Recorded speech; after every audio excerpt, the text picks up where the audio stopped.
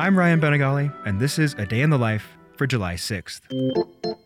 On this day in 1944, a catastrophic conflagration broke out in the middle of an afternoon performance of the Ringling Brothers' Barnum and Bailey Circus in Hartford, Connecticut. Known more commonly as the Hartford Circus Fire, more than 165 people died.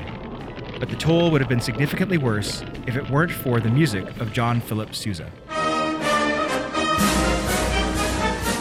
The late John Phillip Sousa, the so-called March King, was not in attendance, of course, but his composition, The Stars and Stripes Forever, served as a sonic distress signal to circus personnel.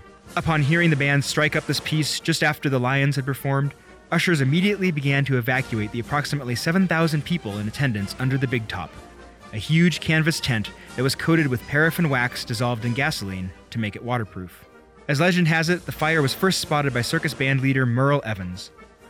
When Ringling Brothers merged with Barnum and Bailey in 1919, Evans was hired as music director, a position that he would hold for 50 years, eventually earning him the nickname the Toscanini of the Big Top. The day of the fire, Evans estimated that his band played Stars and Stripes Forever at least 10 times in a row, as patrons frantically fought their way out of the literal firestorm. As the paraffin wax melted, it came raining down, injuring more than 700 people in the process.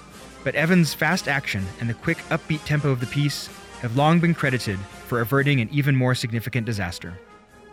And the rest, as they say, is history.